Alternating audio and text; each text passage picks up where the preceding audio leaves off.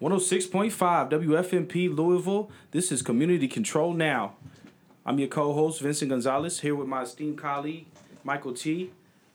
We are going to talk about today the link between white supremacist groups and policing, the history of it, and how it affects how we are policed as a community today. Community Control Now, we focus on the democratic control of the police, the ability to hire and fire police officers, as well as have more of a democratic say in how the policing is in this community. So, how you doing, Brother T? Oh, what's happening? What's happening? Yeah, so... shout out to all the activists. Yeah, right on. So, we're coming with it today here. See, you brought a couple of things to talk about. What you got here for the people? Well, as you pointed out, we want to focus on, in this particular episode, on the connection between the police and the Klan. And that's a critical topic, but it's at the heart of the need for community control of the police, because we know that the policing forces, from local police all the way up to the FBI and state police and other security forces, have more often than not been infiltrated by some of the biggest white supremacists and nationalists in the United States. And that connection needs to be made clear, and that's all the more reason why there has to be community control to weed those elements out. So, as always, we need to get into the history behind that. And we see that, as many people know, the Klan was started by ex-Confederate officers after the defeat of the Confederate States of America. These were unrepentant white supremacists, and their mission was to drive us back as close as possible to enslavement, without actually calling it that. So these ex-Confederate officers got together to intimidate us and to brutalize us and even to kill us and discourage us from making any kinds of strides toward actual freedom. And, when we look at that period with the rise of the Klan, and especially up to the turn of the 20th century, we see that there was a reign of terror, which was not the first reign of terror, but there was a definite reign of terror that occurred against African Americans and their allies during that period. So did we see a shift around that time?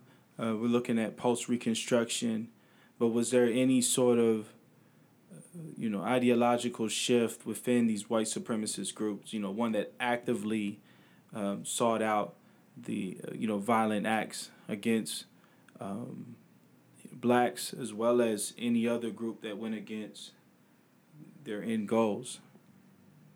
A shift? Yeah. Yes, and just a point of clarification, the Klan emerged after the Civil War. There's even some contention that they emerged during the Civil War, but it was clearly various groups, the Knights of the White Chameleon, they all weren't called the Klan, and they had their own allies, but that was an emergence primarily after the Civil War to prevent the Reconstruction of the South.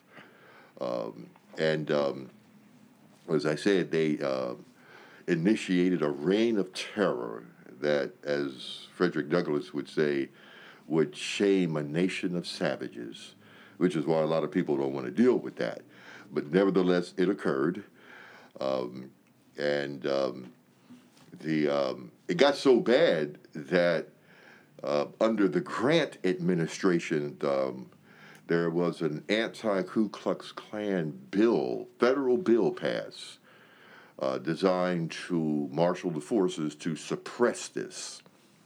I mean, because it was causing so much havoc in the ex-Confederacy that the federal government, which has never been totally committed to suppressing these forces, because, as we know, the federal government itself was formed as a white supremacist project from the beginning.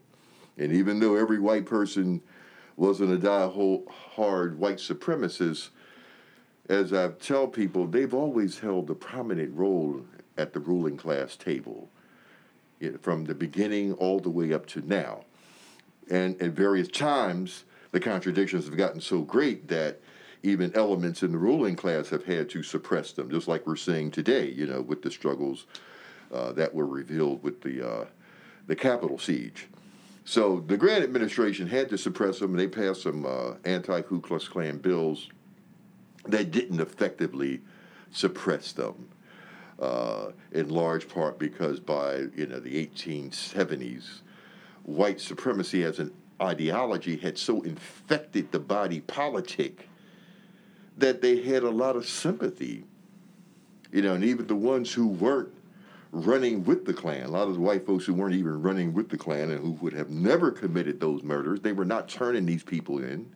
They knew who they were, but they, as we say, their silence was complicity, which allowed this Frankenstein monster to grow and to spread all across the country. Now, with the advent of the Plessy versus Ferguson, you want to say something there? Oh, yes. Okay. I'm K.A. Owens. I'm just so happy to be here with these brothers, some of the sharpest brothers in the city. So, and definitely got their finger on the pulse. Just as a comment that that first iteration of the Klan was, sponsored and led by white elites, the elites of Southern society, ex-Confederate Army officers. That's one point. And two, that the Southern white male is sort of used to rioting and shooting, because the greatest fear of the Southern white male, Southern white people in general, of course, before the Civil War was, of course, slave revolt. That is where in the South, of course, the militia units that they had always trained. Where in the North, the militia units were more decorative because, after the Indians, they didn't have any Indians to fight because the Indians had already been removed or exterminated. So the militias, the state militias were more decorative. But in the South, they always rode, they always trained. They had various types of volunteer units, like the Louisville Grays, and just names like that. And these groups of white folks, they trained because their greatest fear was slave revolt. So of course, the South did very well initially in the first part of the Civil War because they were so militarized. Now, eventually, the North sort of militarized itself. It had the industry and was able to round up enough people and then become militarized enough to essentially wear the South out and down. So the war is over. The South lost, but still you have the white men with a sort of a militaristic personality that hadn't been extinguished or humbled. Well, the white men hadn't been really humbled. You had quote unquote unreconstructed Southerners, and unreconstructed Southerners, people haven't. You're supposed to surrender and then swear the oath of allegiance to the United States. And they were unreconstructed Southerners. There were white Southerners that went to Brazil and took their slaves with them. There were white Southerners that took, military formations to Mexico and all this kind of stuff because they just didn't want to, live in the United States without slavery. But so the Southern white male, violent, militarized. Studies that show Southern white male today is the most violent male in the country. cultural studies show that white males responding to offenses with violence. Then that if you read the sort of commentary on the South versus the North before the Civil War, many writings and anecdotes attest to that. So the war is over. Militarized Southern white males not humbled, and so now the real question is, what would have taken for the South to accept what we call Reconstruction? Well, here's what could have happened. That is, Jefferson Davis, who's president of the Confederate States of America, was a traitor. Here's a guy who graduated from West Point, served the country in the Mexican War. From Kentucky. Yes. And betrayed his country. And not only that, when the Civil War was over, Robert E. Lee, at least, if you want to credit with this, he did perform a dignified surrender where he handed, his sword. He was in uniform and handed his sword over to, the Union Army generals. Jeff Davis, he went on the run and tried to sneak through Union lines with his wife's dress on. With his wife's dress on. So my whole thing, we're here in Kentucky. I get it how you live, but so many people who are neo-Confederates, they perhaps would not be happy to hear that one of their formidable leaders went out like in that accord. But yeah, what was you saying, Brother Owens here in Kentucky? Well, here's the thing. We had the statue of Jefferson Davis in the Kentucky Capitol up until very, very recently. And we had to fight like the Dickens to get that statue out of there because we had the statue of Abraham Lincoln and Jeff Davis because they were both born in Kentucky. Wow. Now, here's the thing is, I think that the statue in the Capitol that was removed was inaccurate. It should have had a picture of him. It should have been portrayed him with his wife's dress on, trying to avoid the Union troops. It was an inaccurate portrayal. So go ahead. Yeah, well, I'd like to point out and read here from Loaded, which we read from last week by Roxanne Dunbar Ortiz, just to, give some further historical grounding about some of the things you raised here. And she points out in the chapter on slave patrols, in fact, the United States never broke with the slaveocracy, as exemplified in the career of Nathan Bedford Forrest. He lost his parents and economic security at 17, but became a slave trader, land speculator, like George Washington was, and finally a wealthy slaver with his own large plantation. He was the epitome of the self-made man that was the vaunted ideal of white supremacy. In the Civil War, Forrest was a cavalry officer for the Confederate Army, infamous for having led the massacre of hundreds of black Union soldiers in 1864, which would be considered a war crime. Yet President Andrew Johnson granted Forrest a presidential pardon in 1868. Now, many people might know about the massacre at Fort Pillow. That was a big thing during the Civil War. An all-black regiment which had surrendered because they knew they had lost the battle to Nathaniel Bedford Forrest's forces, and they had openly surrendered, and Forrest told his men to mow them down like dogs. But from then on, black soldiers in the war went out into battle with the cry, "Remember Fort Pillow, remember what they did to us." But this was the guy who started the Ku Klux Klan. And one last little piece here, just to give you an idea what the Klan did. It said, the Klan, illegal as it was, operated like a huge slave patrol, requiring freedmen to have written permission to travel from the plantations where many continued to work. The Klan established curfews. Now, this is after the Civil War. The Klan established curfews for gatherings of African Americans as well as limits on the number who could gather. The Klan burned homes, confiscated the guns of freedmen, and of course, inflicted punishment similar to slave patrol beatings, but also had far more freedom to torture and murder, since the black body no longer carried monetary value that the murderer would have to compensate for.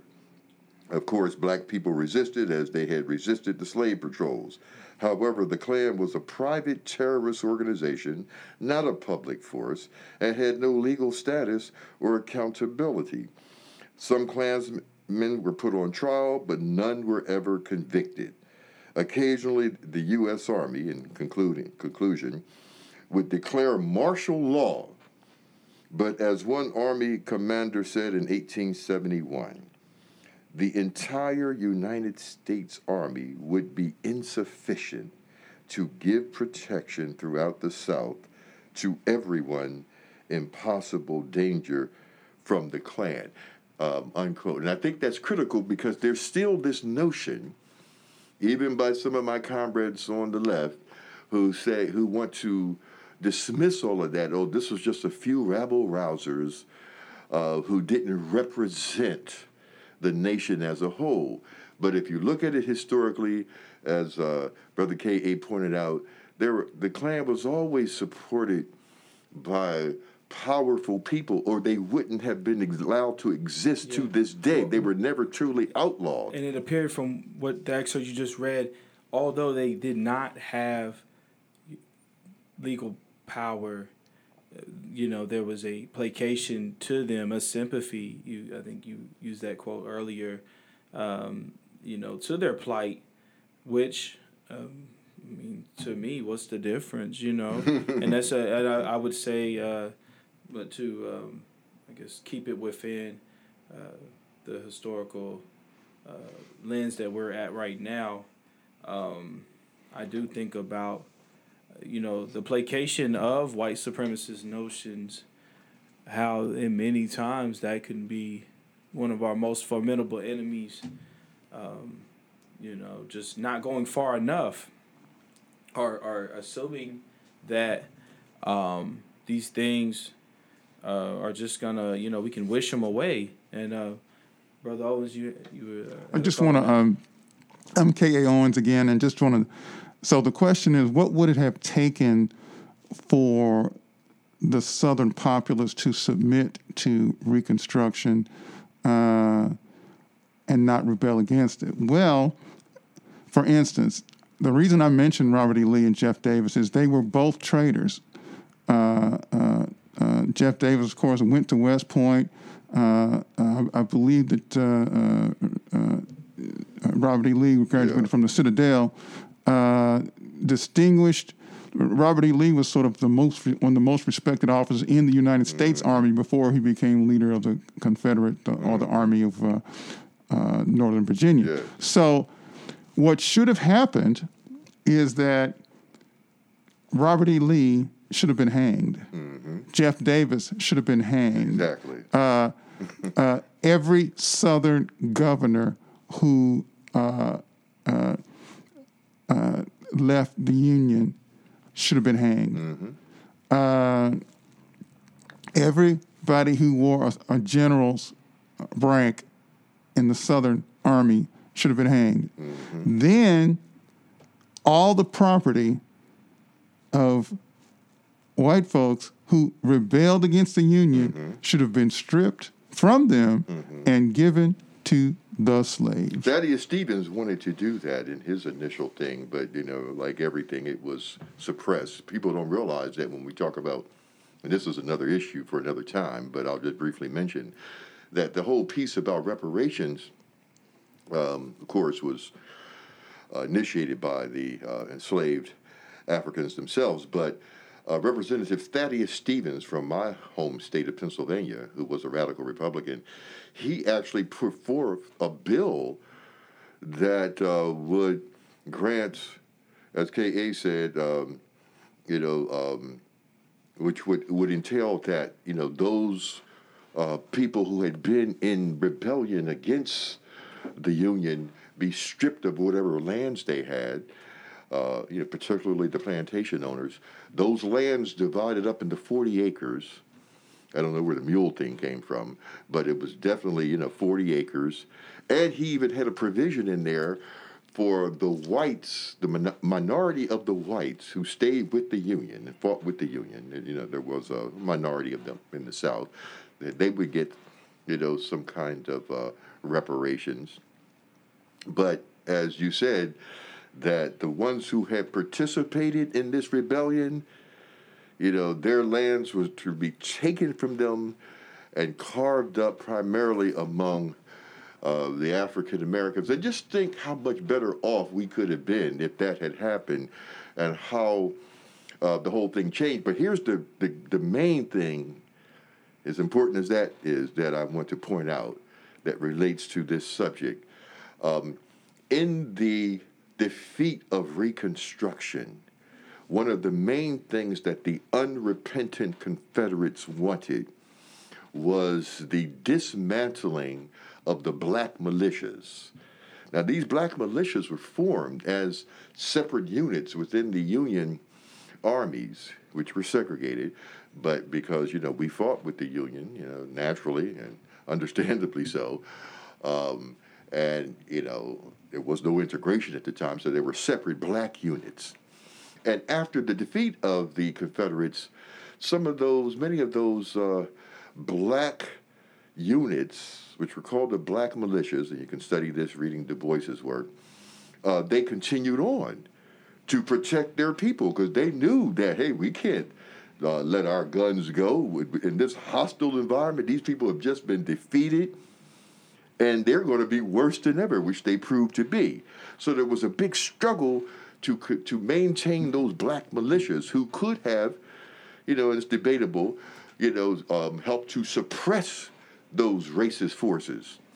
But part of the compromise of 1876 and the defeat of Reconstruction that we know about, which is a whole other topic, the unrepentant slaveocracy said that one of the first things that's got to go if we're going to have peace in the South is these black militias have got to be dismantled. We are not going to tolerate any armed black people in our midst.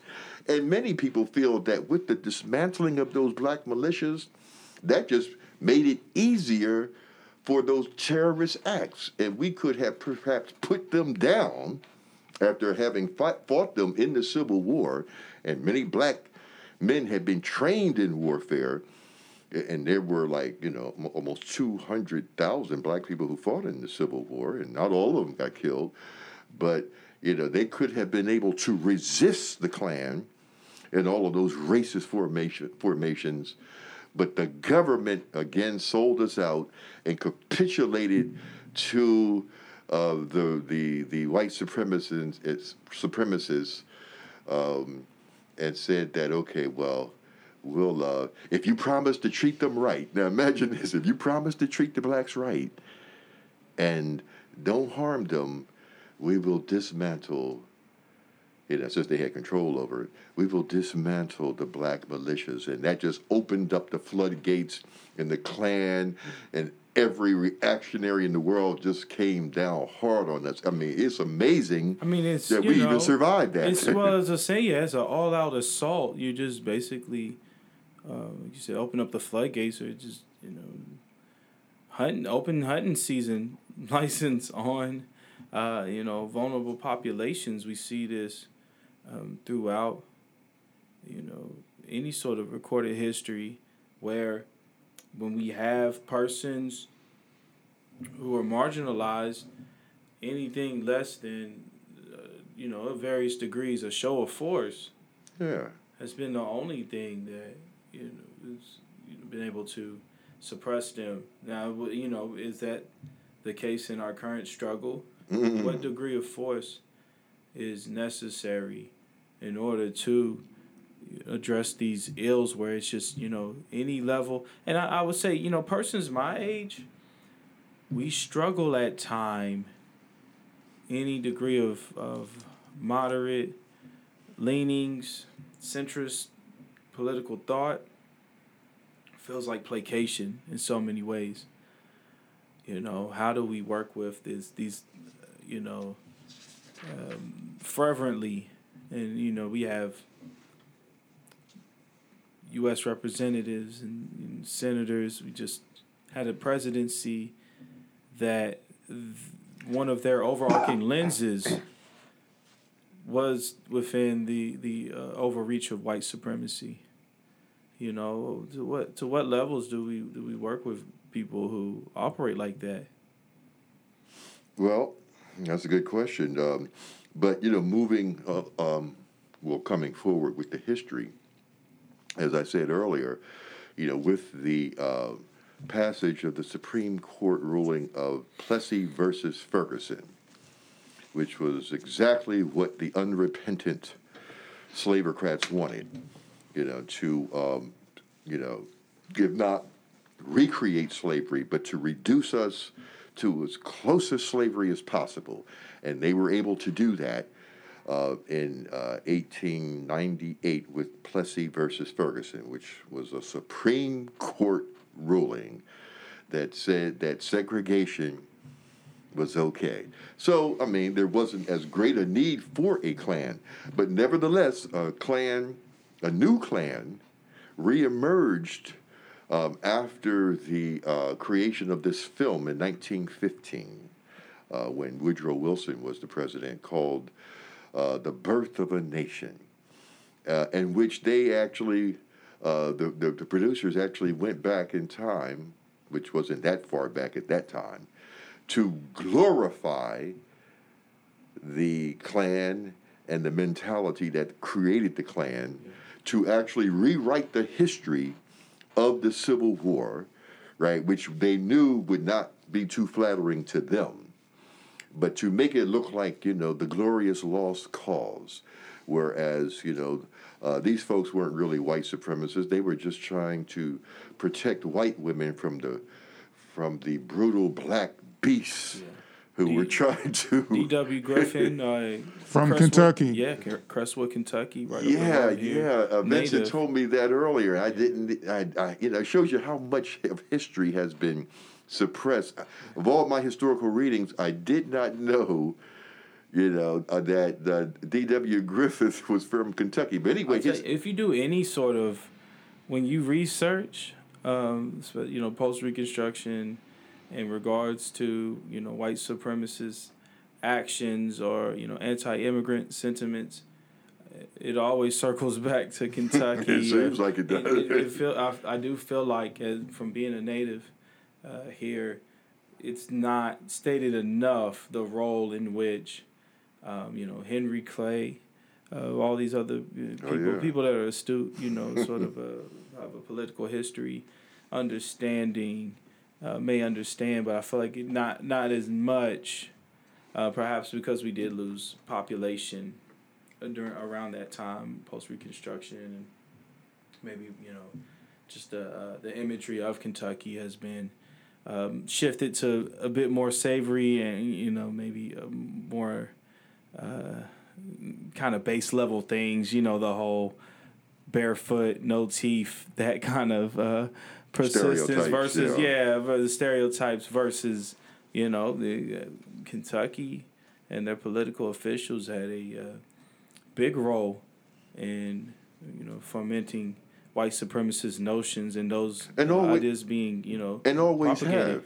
have. I was telling KA or maybe you that that's what I found so amazing since I've been here the last 5 or so years, is that how many people outside of Kentucky, including myself, have not understood the central role that Kentucky has played in the history of this country, from the characters we just mentioned, Jefferson Davis, Abraham Lincoln, all the way up to Mitch McConnell. Kentucky has played a key role in the whole white supremacist project. But I want to go back to the... Mitch McConnell, born in Alabama.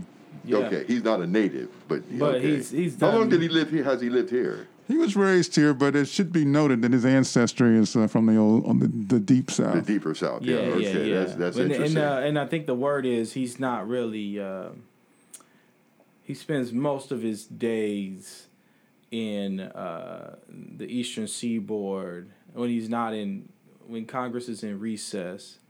He doesn't spend too much time here, but his ideologies and the forces that he's put together, obviously still persist. Even though he is the minority leader in the Senate, still has a formidable force and is able to influence legislation. And I've heard that, along with Kennedy and a few other people, I'm talking about Edward Kennedy, he will go down in history as one of the most powerful senators in the history of this country, which again shows, and he's just one person. Yeah. The kind of role that Kentucky has played.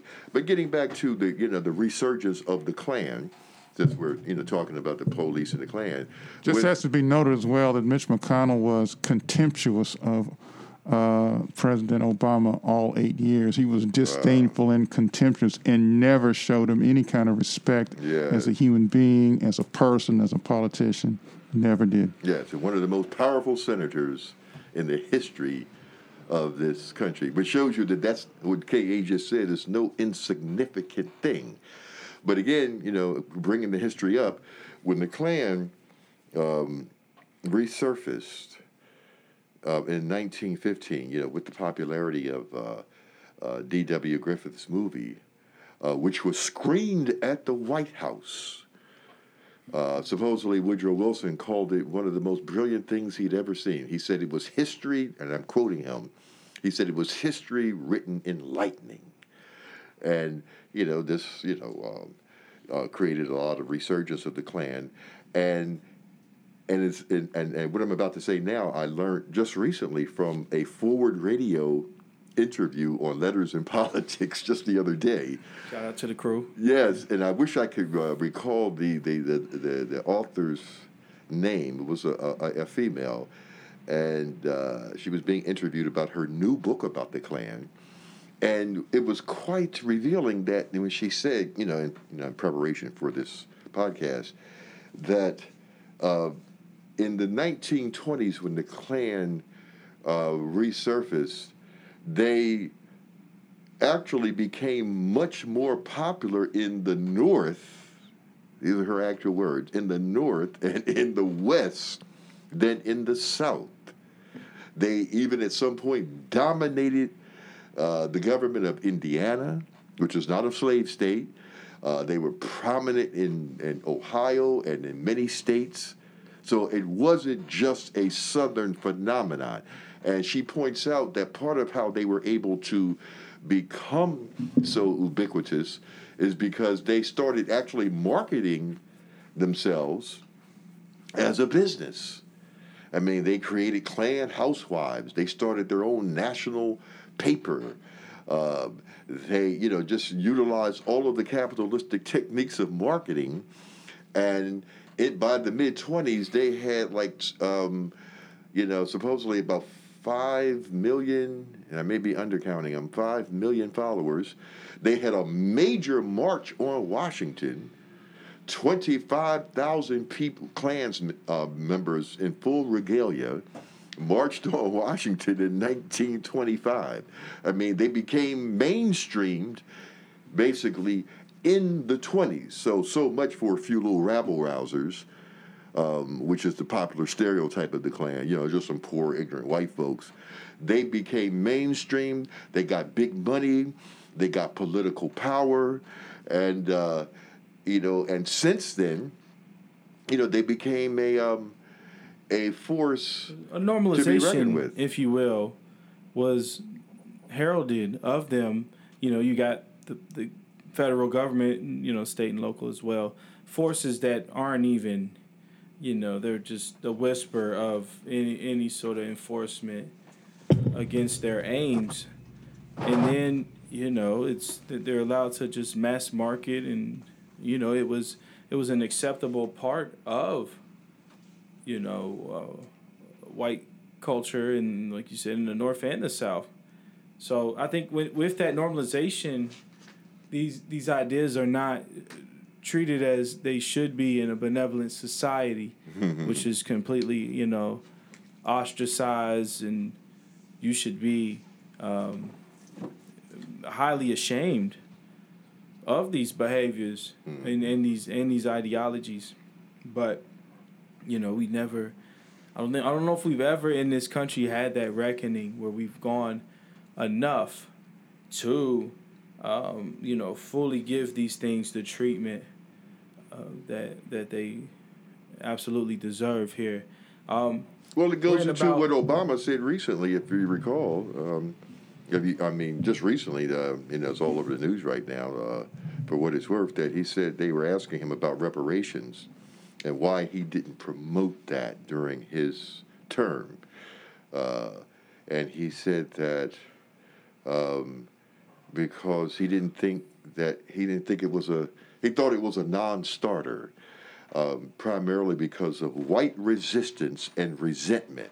Now, here's a moderate black person saying who was hardly a flaming militant or in any way a real threat to white supremacy for a lot of us, and who, according to a lot of us, sold us short too. But even he had to admit that because of white resentment and resistance, in spite of everything we've gone through and suffered, that reparations in 2008, when he came in office, was a non-starter, in spite of all the evidence and the losses and the suffering and the murders, that was a non-starter, and that's the dilemma we're faced with. Yeah, but bringing it back up to, where we are historically, so we had that resurgence in the 20s of the Klan. I'm sorry, you were... Well, I did want to switch. I did want to tell the audience here, you're listening to Community Control Now, WFMP 106.5 FM. I got my esteemed colleague, co-host Michael T. here, and Brother K.A. Owens of On the Edge fame. Please check him out on Forward Radio as well as join us in the studio. We are talking about the history of white supremacy, how it's linked, or in particular white supremacist groups, and how it's linked to current day police. I did want to talk about I shared with you a couple of days ago. There was a talk on Al Jazeera, and a few people put their. It was a panel. I think there was 3 of them there, and talked about the infiltration of these are active far right white supremacist groups. Like their main end goal, and in particular, they focused on looking at the Southern Poverty Law Center's index of hate groups, but the ones in particular that they're unabashed with their end goal being the aims of white supremacy. The notion that white people, white ethno states, white people should control every aspect of major society. Anyone who goes against it should be killed. These are the things we're talking about here. So a lot of people who hold those ideologies and organize within those ideologies have joined the police force throughout our history. We're familiar with the civil rights incident in particular, which was very pointed with the, what was the movie here? I always get Ghost of Mississippi and Mississippi Burning mixed up. But I think it was Mississippi Burning, Goodman, Cheney, and Schwerner. That incident, which was led by basically white supremacist police officers leading them to their own, to their murder. So we see that still persists today.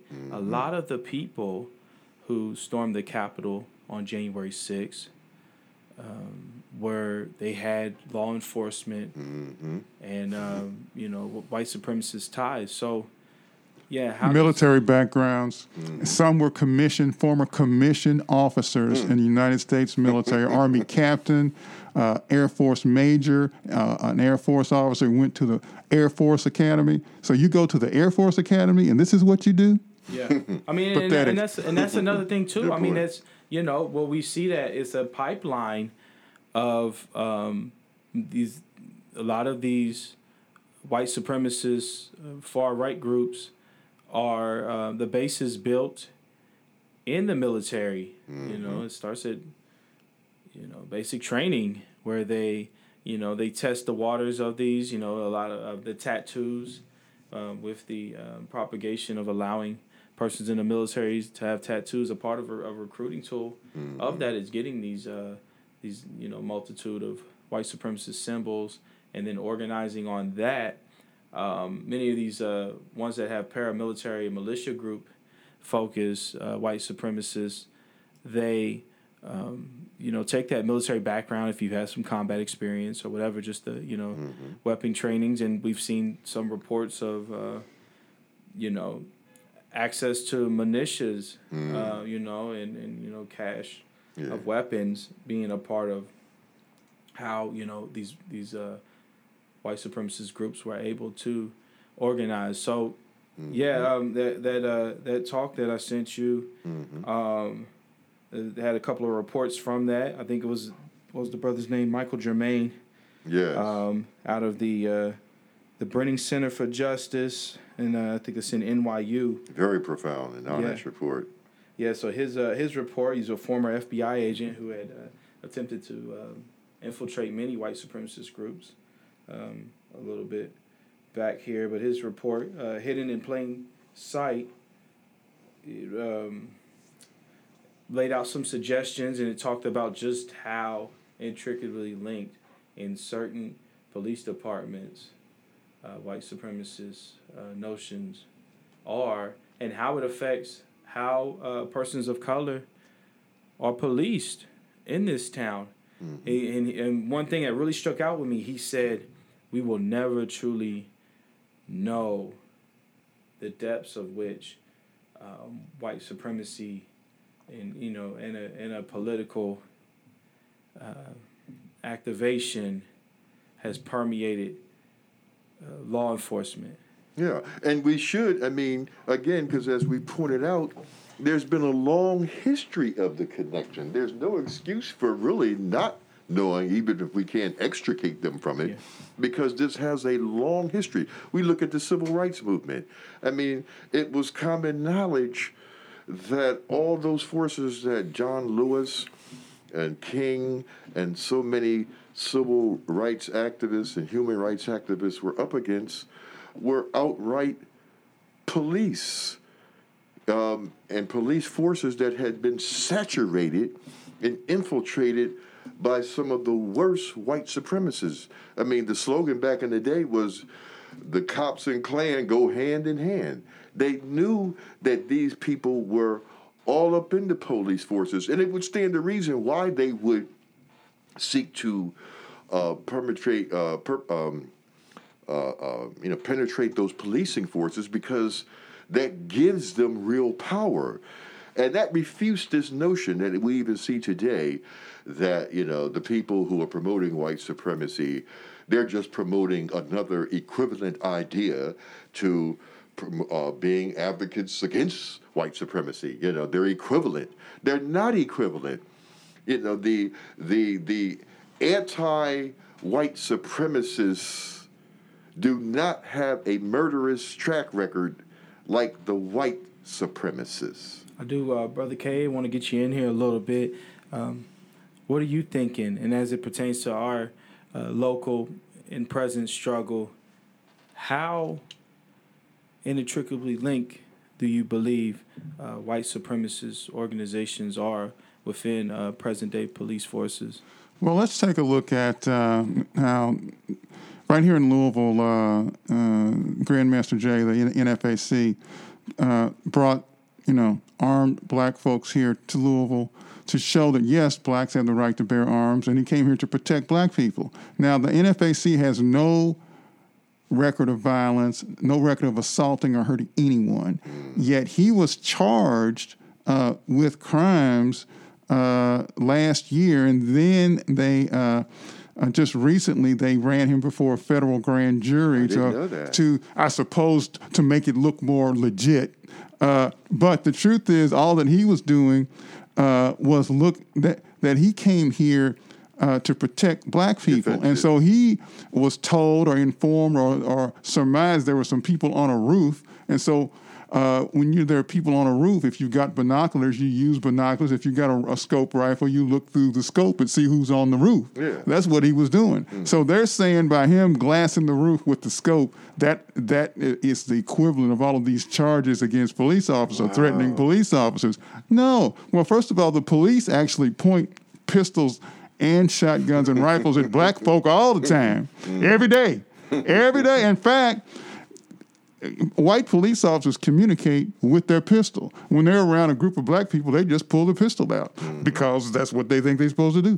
But and so those charges against Grandmaster Jay should be dropped. Should be dropped. Now, when Merrick Garland gets in, if he gets confirmed as Attorney General, we need to demand that those charges against Grandmaster Jay be dropped, because it is white domestic terrorists that have not only threatened people, but have been killing people all across the country for the past 30 years. Yeah, and the FBI has already said that. And so, exactly, according to the FBI, as a matter of fact. Yeah. So that's what we need to, we as black people, we as all people concerned about social justice, drop the charges against Grandmaster Jay.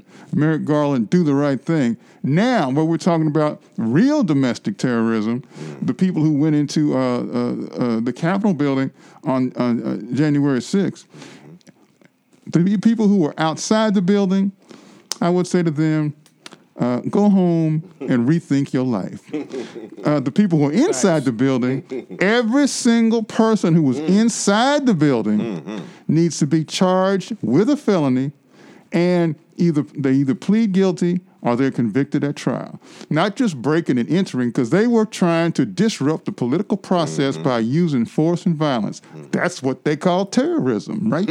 That's what it is. So they should So they should be charged with the heaviest possible charges, and not only that, because we have to send a message. You cannot do that, because you had the entire chain of command outside the president of the United States of America who was in that building. You had the vice president and his family. You had the Speaker of the House there. You had the president pro tem of the Senate, the majority leaders of both houses, all there, vulnerable. So the president sent people to not only disrupt the process, but to decapitate the leadership of the country, enabling Trump to say, well, we need martial law because the vice president and the Speaker of the House and the president pro tem of the Senate, they're all been kidnapped and killed, so therefore we need martial law. And so, yes, and I will say this too. They are domestic terrorists. This is not breaking and entering. This is not trespassing. No. It's not trespassing. No. So now, terrorists go to Guantanamo Bay, Cuba. The Republicans have done everything they can do to keep Guantanamo Bay from being shut down. Well, in that case, let me tell you who needs to go there. Everybody who was inside the building needs to be charged with the most serious crime, convicted, either plead guilty, and then go to Guantanamo Bay and just sit. Yeah, that's K.A. Owens here sliding into third base, and with the good stuff. The use of Guantanamo as a political, but you've seen throughout, we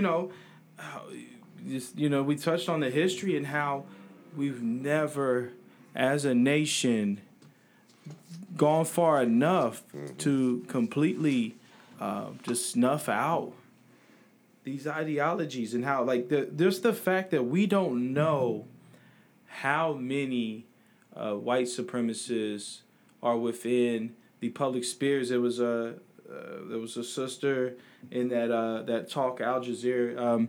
Check that guys out. Check that out in Al Jazeera America. Basically, I think the title is "White Supremacy in Police Forces." Came out about a little bit after the January 6th Capitol insurrection. One sister, she was a former white supremacist.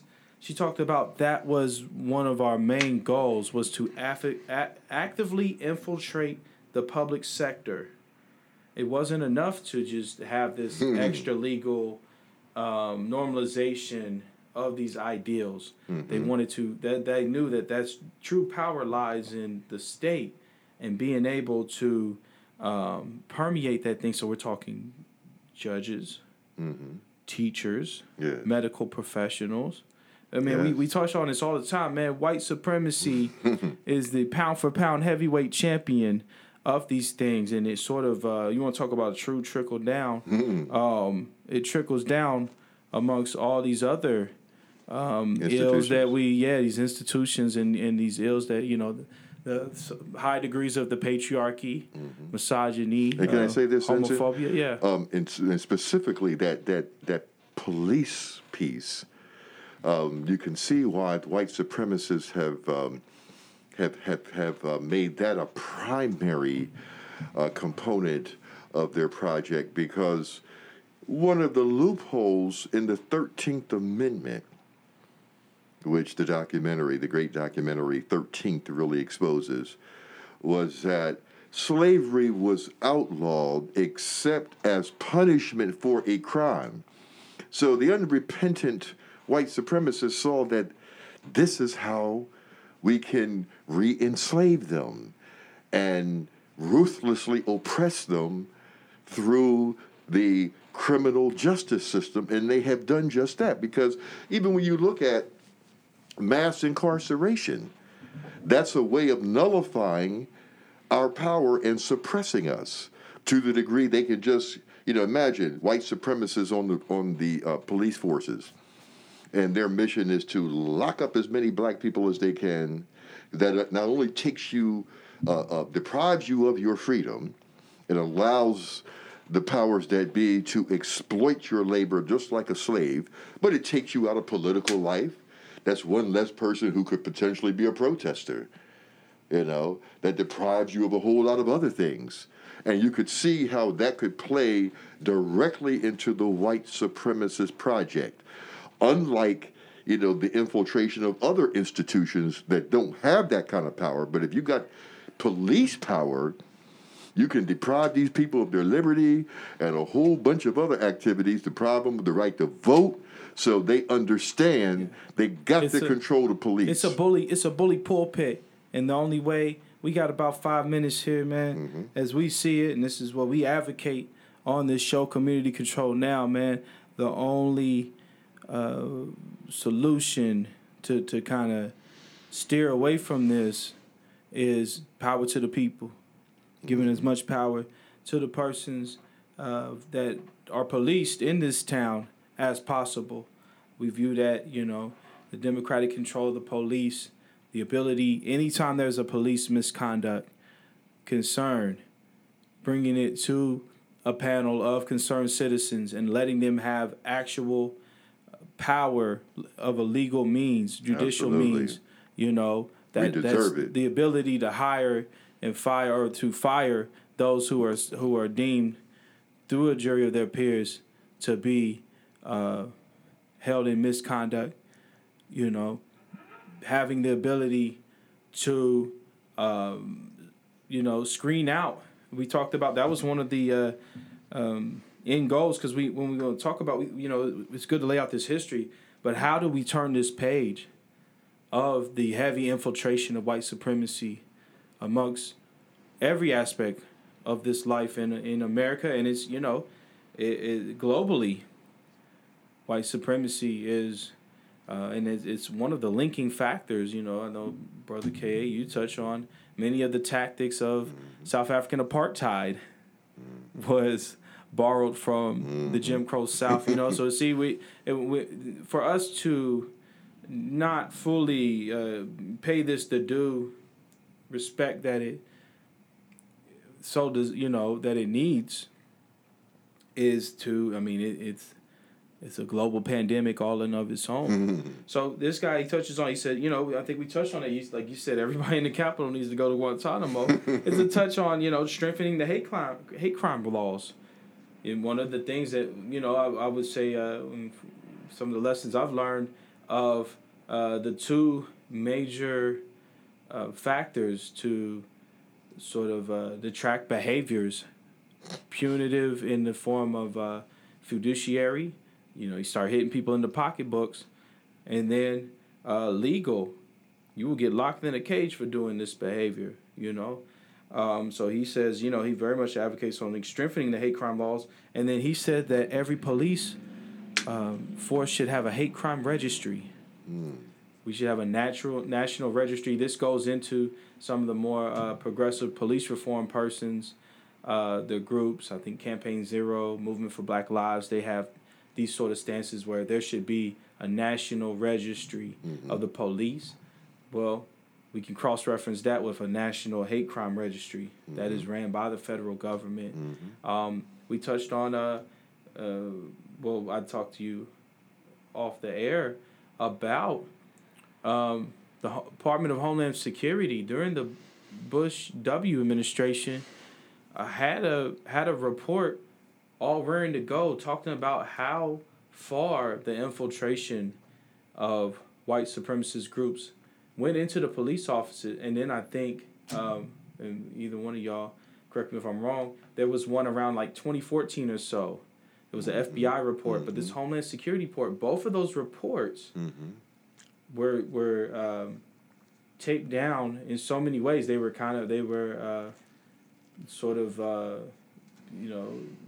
subterfuge. It was very much quiet as kept, and we still deal with this to this day. So I want our campaign to be inextricably linked to.